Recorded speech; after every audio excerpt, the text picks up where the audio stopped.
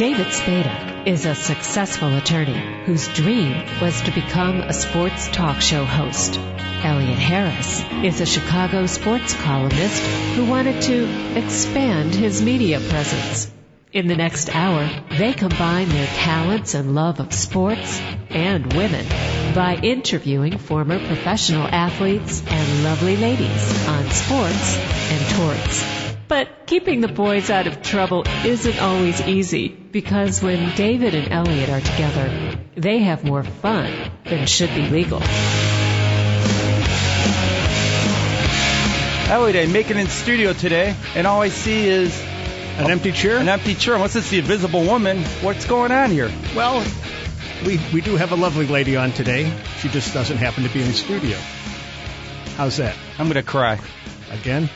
Anyway, I was out in Los Angeles and had the opportunity to interview the lovely Pilar Lastra, Playboy Playmate, fantasy football expert.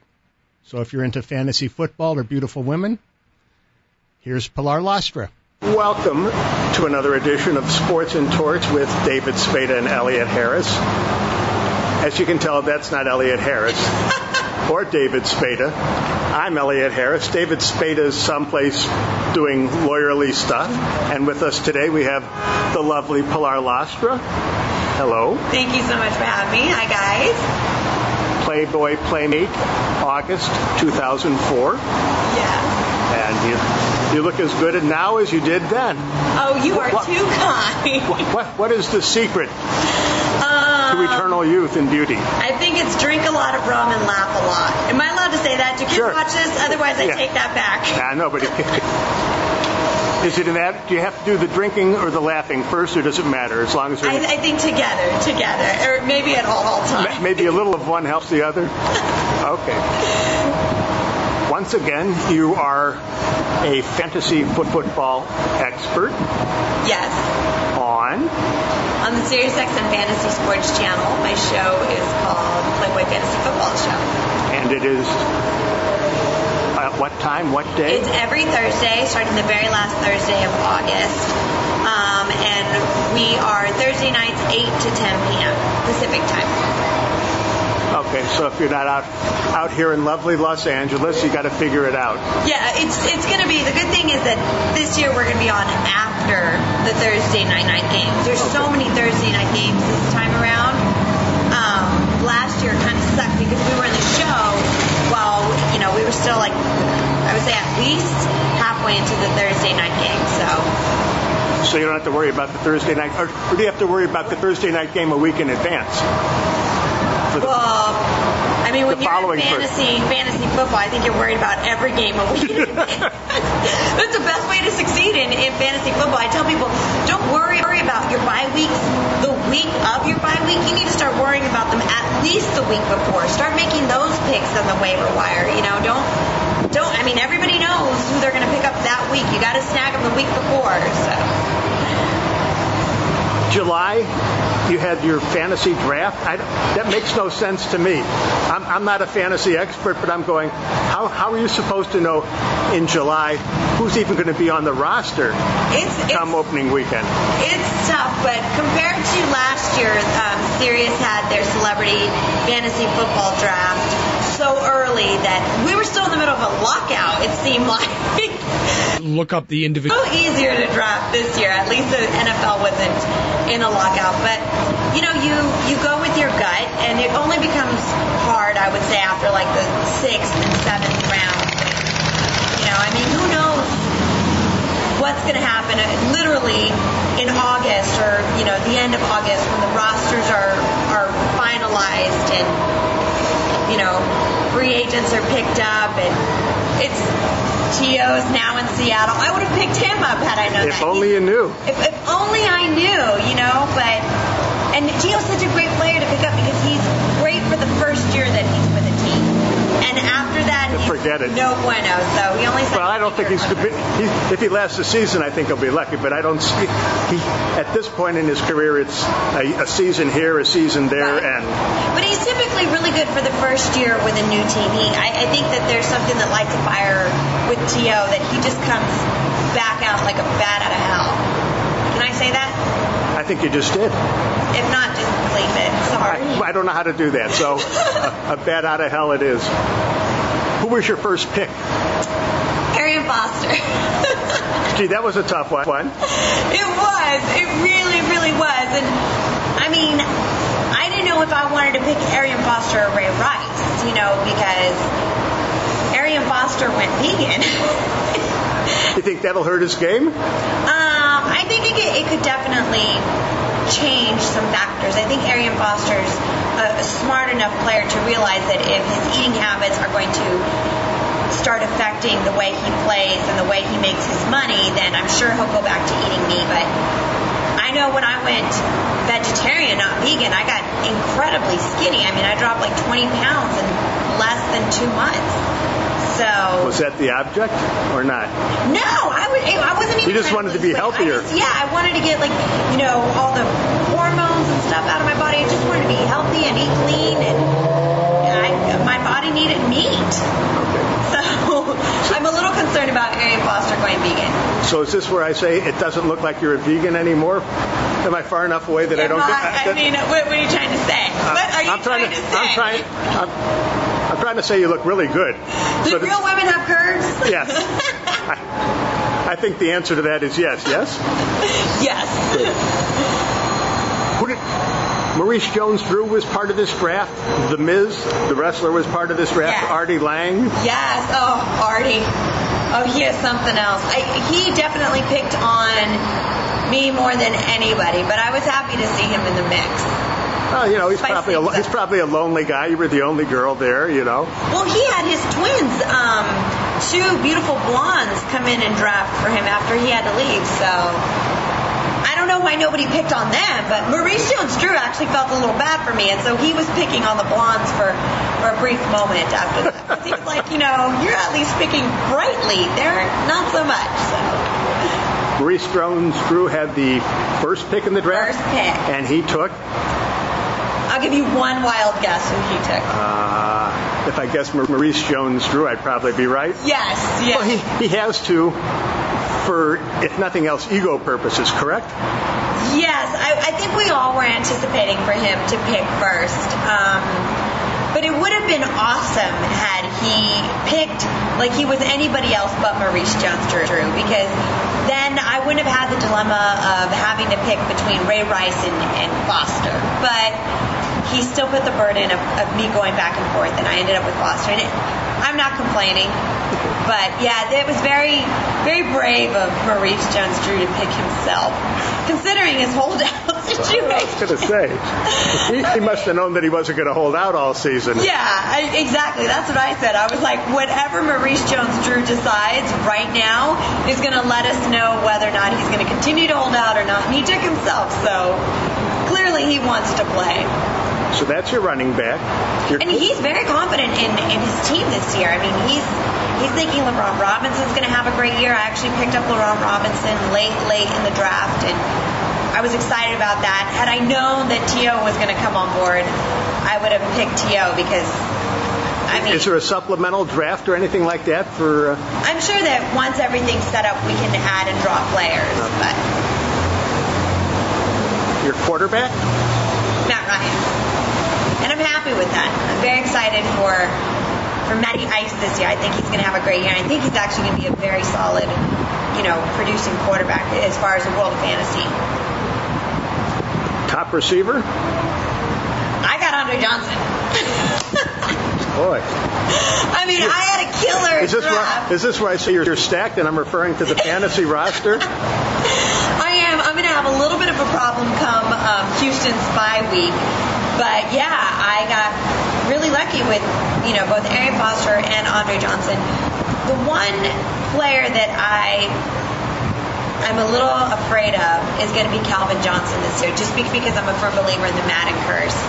I think it just comes down to the players end up having just a number of just bad luck coincidences the same year that they're on the Madden cover. So, you look at Peyton Hillis, and it was just bad luck. But would he had so much bad luck if he wasn't part of the Madden curse? I don't know. But it did make him a statistic. And if he has a killer year this year, I'm going to say it's the Madden curse. Okay. But if anybody can break the Madden curse, it's going to be Megatron. So we'll see what's going to happen with him. How do you like your team compared to the other teams that got drafted? I think I did really, really well this year. Everybody is definitely saying that the two top teams to be the ones to beat are myself and the Guru Johns. The one thing that I liked about my draft this year versus last year on the Sirius and the fantasy football draft was that I think I stayed a little more focused on what my plan of attack was. And I had Adam Ronis from Roto Experts, who's a dear friend of mine, draft with me. And I told him, I was like, Adam, I have got my cheat sheet. I put a lot of thought into this. Everything is there for a reason, like based on defenses, based on every method to my madness that I firmly believe in. Do not let me stray from this. And there was a couple times that I was like, I think I might want to, finish stacking up on wide receivers. He was like, according to your cheat sheet, you do not need another wide receiver right now. So it was great drafting with him because sometimes I go everywhere. So you're drafting beyond how they look in tight pants? I tell people that that's an okay theory to stick with. I mean, Tom Brady looks amazing in tight pants, and he typically produces, 28 fantasy points a week? I mean, you can draft that way, but no, I didn't. Where does all this accumulated knowledge come from? I grew up just loving football in general, and then about 8 years ago I started playing fantasy football, and I won the league, and I thought it was just beginner's luck, and I did it again the second year, and I'm so competitive, I won again, and I won 5 years in a row. And the crazy thing is that the second that I get my fantasy football show on the Sirius XM Fantasy Sports Channel, my winning streak comes to like a screeching halt. And I think I'm so busy just trying to win the league for everybody else that I forget my own league. So I'm trying to come back with a vengeance this year. But I'm just so competitive, and I love watching football. I watch all the games to begin with. Now it's just a little different because I'm screaming at the television, and I can no longer appreciate it when my Dallas Cowboys make a touchdown if I have Jason Witten as my tight end, because I need it to be, so many yards received by Witten and then ran in. It's a nightmare. It really doesn't make watching football fun anymore. And then being out here in California, you have to get up so early on a Sunday morning. Crazy early. I mean, what, 9:45 is when my alarm clock is set. For those games that start at, 10 o'clock here? Yeah, it's like roll out of bed, or not even roll out of bed, just find the remote. Yeah, just find the remote. That's all I do. I wake up at least 15 minutes early to start the coffee pot, and then I'm golden. So do you calculate the points in your head as the game goes along, or how does that work for you? Only when I'm concerned about my opponent. And a lot of times, I always have Robbie Gould as my kicker because he's so cute. No, he's a very dear friend of mine, but no, I can't say that that's why I picked him. He's very consistent and very accurate. Yeah, exactly. That's why I pick him. I mean, the guy makes, a little more than 80% of his kicks, and I mean, for years, Robbie Gould puts up more points than any other offensive player on the Chicago Bears. Well, that hasn't been saying a whole lot. There's some seasons where he was the offense. Yeah, but I mean, the thing with Robbie Gould is that, he's definitely going to get put in a situation where he's going to get the points on kicking the over 50 field goals, so over 50-yard field goals. So those are the games when I'm like, oh, great, really? I'm relying on my kicker who's like Robbie, like, no pressure, buddy, but I really need you to get me like those 11 points that I know you can get me. You get those. Any other Bears on your team? Not this year, although I think Brandon Marshall is a great Bear to pick up this year. I mean, I think that, they'll find the chemistry again between him and Jay Cutler. So Brandon Marshall should be very excited for the year that I think he's going to have. Well, a lot of people in Chicago are hoping that that's the case. I don't think they've had a receiver like that since ever. Yeah, no, it's been a while, but I mean, they were such a dynamic duo in the past. I think they'll be able to find their chemistry. In addition to football, fantasy football, you are the esteemed author of Treat Me Like Your Car. Yes. And that means check under the hood every 3,000 miles or something? No. Yes. Scheduled mandatory maintenance is part of the concept behind the book. I mean, the book is called Treat Me Like Your Car. It's a man's guide to treating a lady. And what I do in there is I use automobiles and automotive terms, the world of cars, to use as analogies to relationship issues and dating issues and understanding, how to treat a lady in a universal language that both men and women can understand. And the way that I see it is that it doesn't matter whether you treat your car really, really great or really, really poorly. There's bare minimum scheduled maintenance that must be done to your car for your car to keep running. And, a relationship is just like a car. If the better you take care of it, the better you treat it, the longer it's going to last. So people just ask me on Twitter because I'm really hard on my cars. I was going to say, guys have been known to trade in their cars, And that's okay. You can trade them in all you want, but there's still responsibility that you need to accept. I mean, if you trade in your car before your lease is over, you're hit with penalties, you're losing money left and right. You can do that all you want, but there's some type of responsibility. Look, you can drive it straight into a pole, wreck it, and then just abandon it. But, there's still some sort of responsibility that you're going to have to take with a car. So if a guy asks you out on a date, do you give him a book or tell him to go to the library, tell him to go to the bookstore? No. Read my book first? No, actually. Or does that come after the first date? No. I never tell a guy to read my book because I think a lot of guys think that because I wrote this book on how to treat a lady, it means that that's how I want to be treated. And while, yes, there's a lot of things in there that I feel I'd like to be treated that way as far as a guy always opening up my car door, but I took all the main issues that I heard all the playmates that I work with complain about and all the 26 girls from Deal or No Deal for all 300 episodes complain about. And then on my radio show, when the guys would call in and they would complain about like their wives, their girlfriends, I took all those main core their wives and girlfriends? Well, that was probably part of the problem. I mean, but I took all the issues that were always recurring with people, and those are the ones that I touched on. So it's not how to treat Pilar; it's how to treat a lady. So. But you are a lady. We should establish that first and foremost. Yes, I am a lady. But guys really do. They pick up the book and then they think that it's a prerequisite to taking me out on a date. And it's funny because I can pick it up. It's almost like when guys read the turn-on section of my data sheet from when I first became a playmate, and I think I put back rubs and sushi, and then that's what they have planned as my first date. Long walks along the beach. Right. Yeah. No. Yeah. No. You're absolutely right. So we grow as we continue on this journey of life. You're not the same girl that you were in 04 in some ways. Well, I've definitely evolved. I still like sushi and back rubs. As long as it's not a back rub with sushi. Right. That would be a problem. Any chance Deal or No Deal returns? I miss the briefcase models. What can I say? I miss Deal or No Deal. I miss the briefcase models because I felt that was, an extended part of my family. I wish we would come back. You've seen game shows like The Price is Right, Wheel of Fortune, forever. Jeopardy, go on for decades. Forever.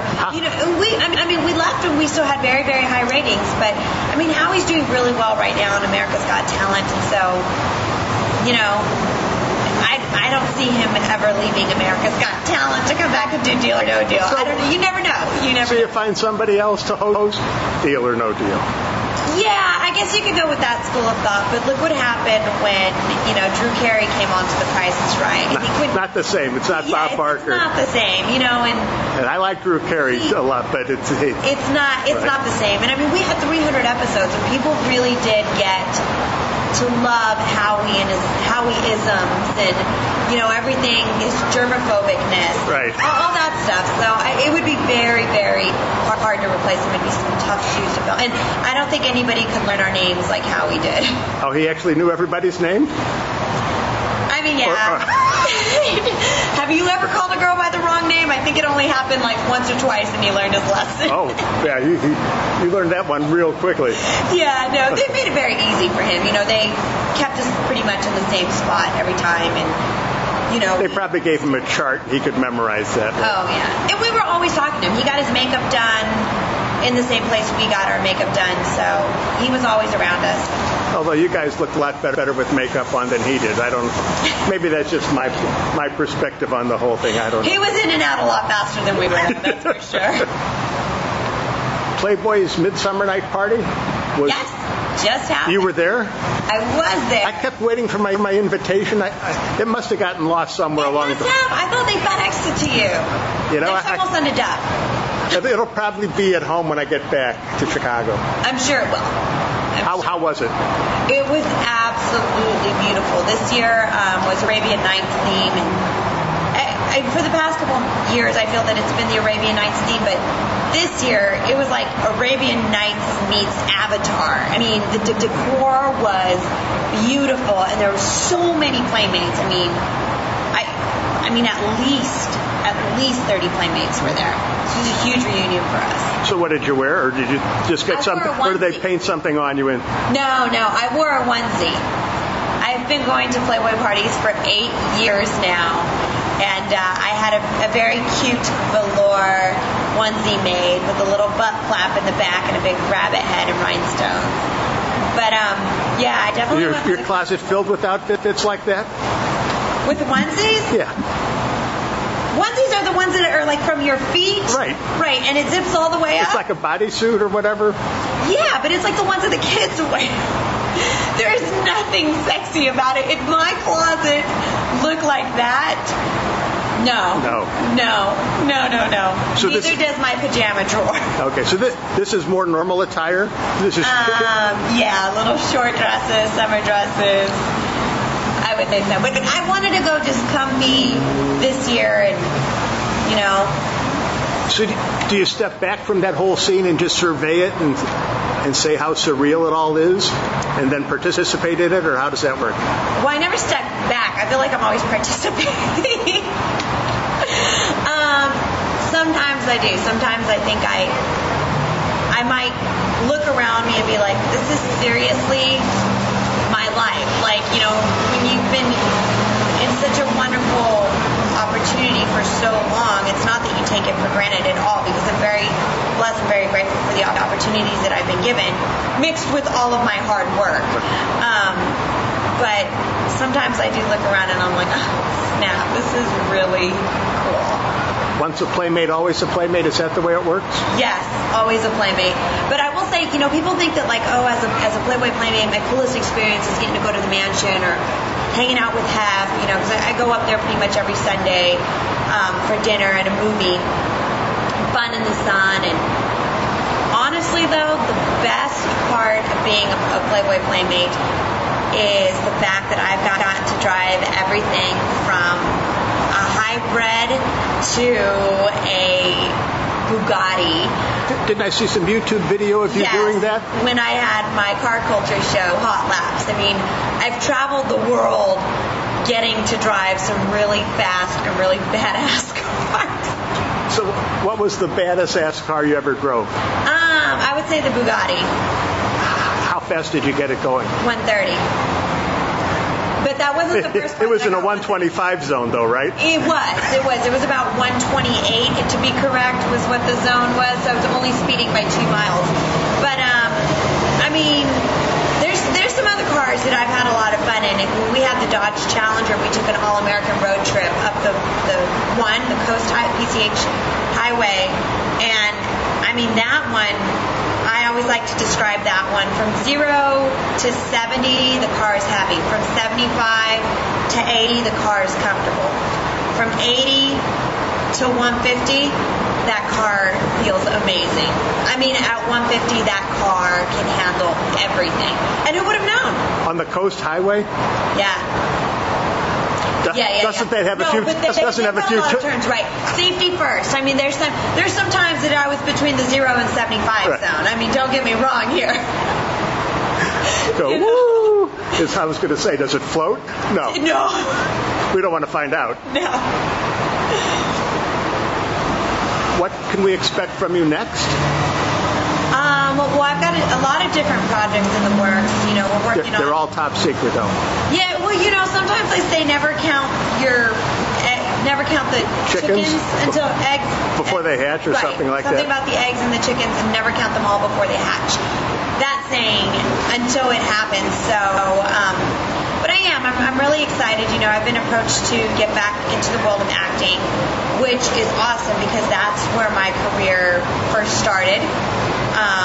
You know, and I look back at the time when I was working in Las Vegas on NBC, and when my contract was up, then they sent me over to Deal or No Deal. So for a long time, I was working as a model and, you know, just never had the time to go back into acting. So there's a couple things that have presented themselves. So if the timing is right with the football season coming up, then I'll get to work on them. If not, then maybe in the off season. So you're more than a two-dimensional character. You can walk, you can talk. Yes. Well, people that listen to my radio show know that I can talk. People that read my book know that I can talk. And people that watch Deal or No Deal know that I am great at standing like this. And I'm an amazing clapper. But yeah, and I'm also working on a new sports site where we help people who like to place friendly wagers.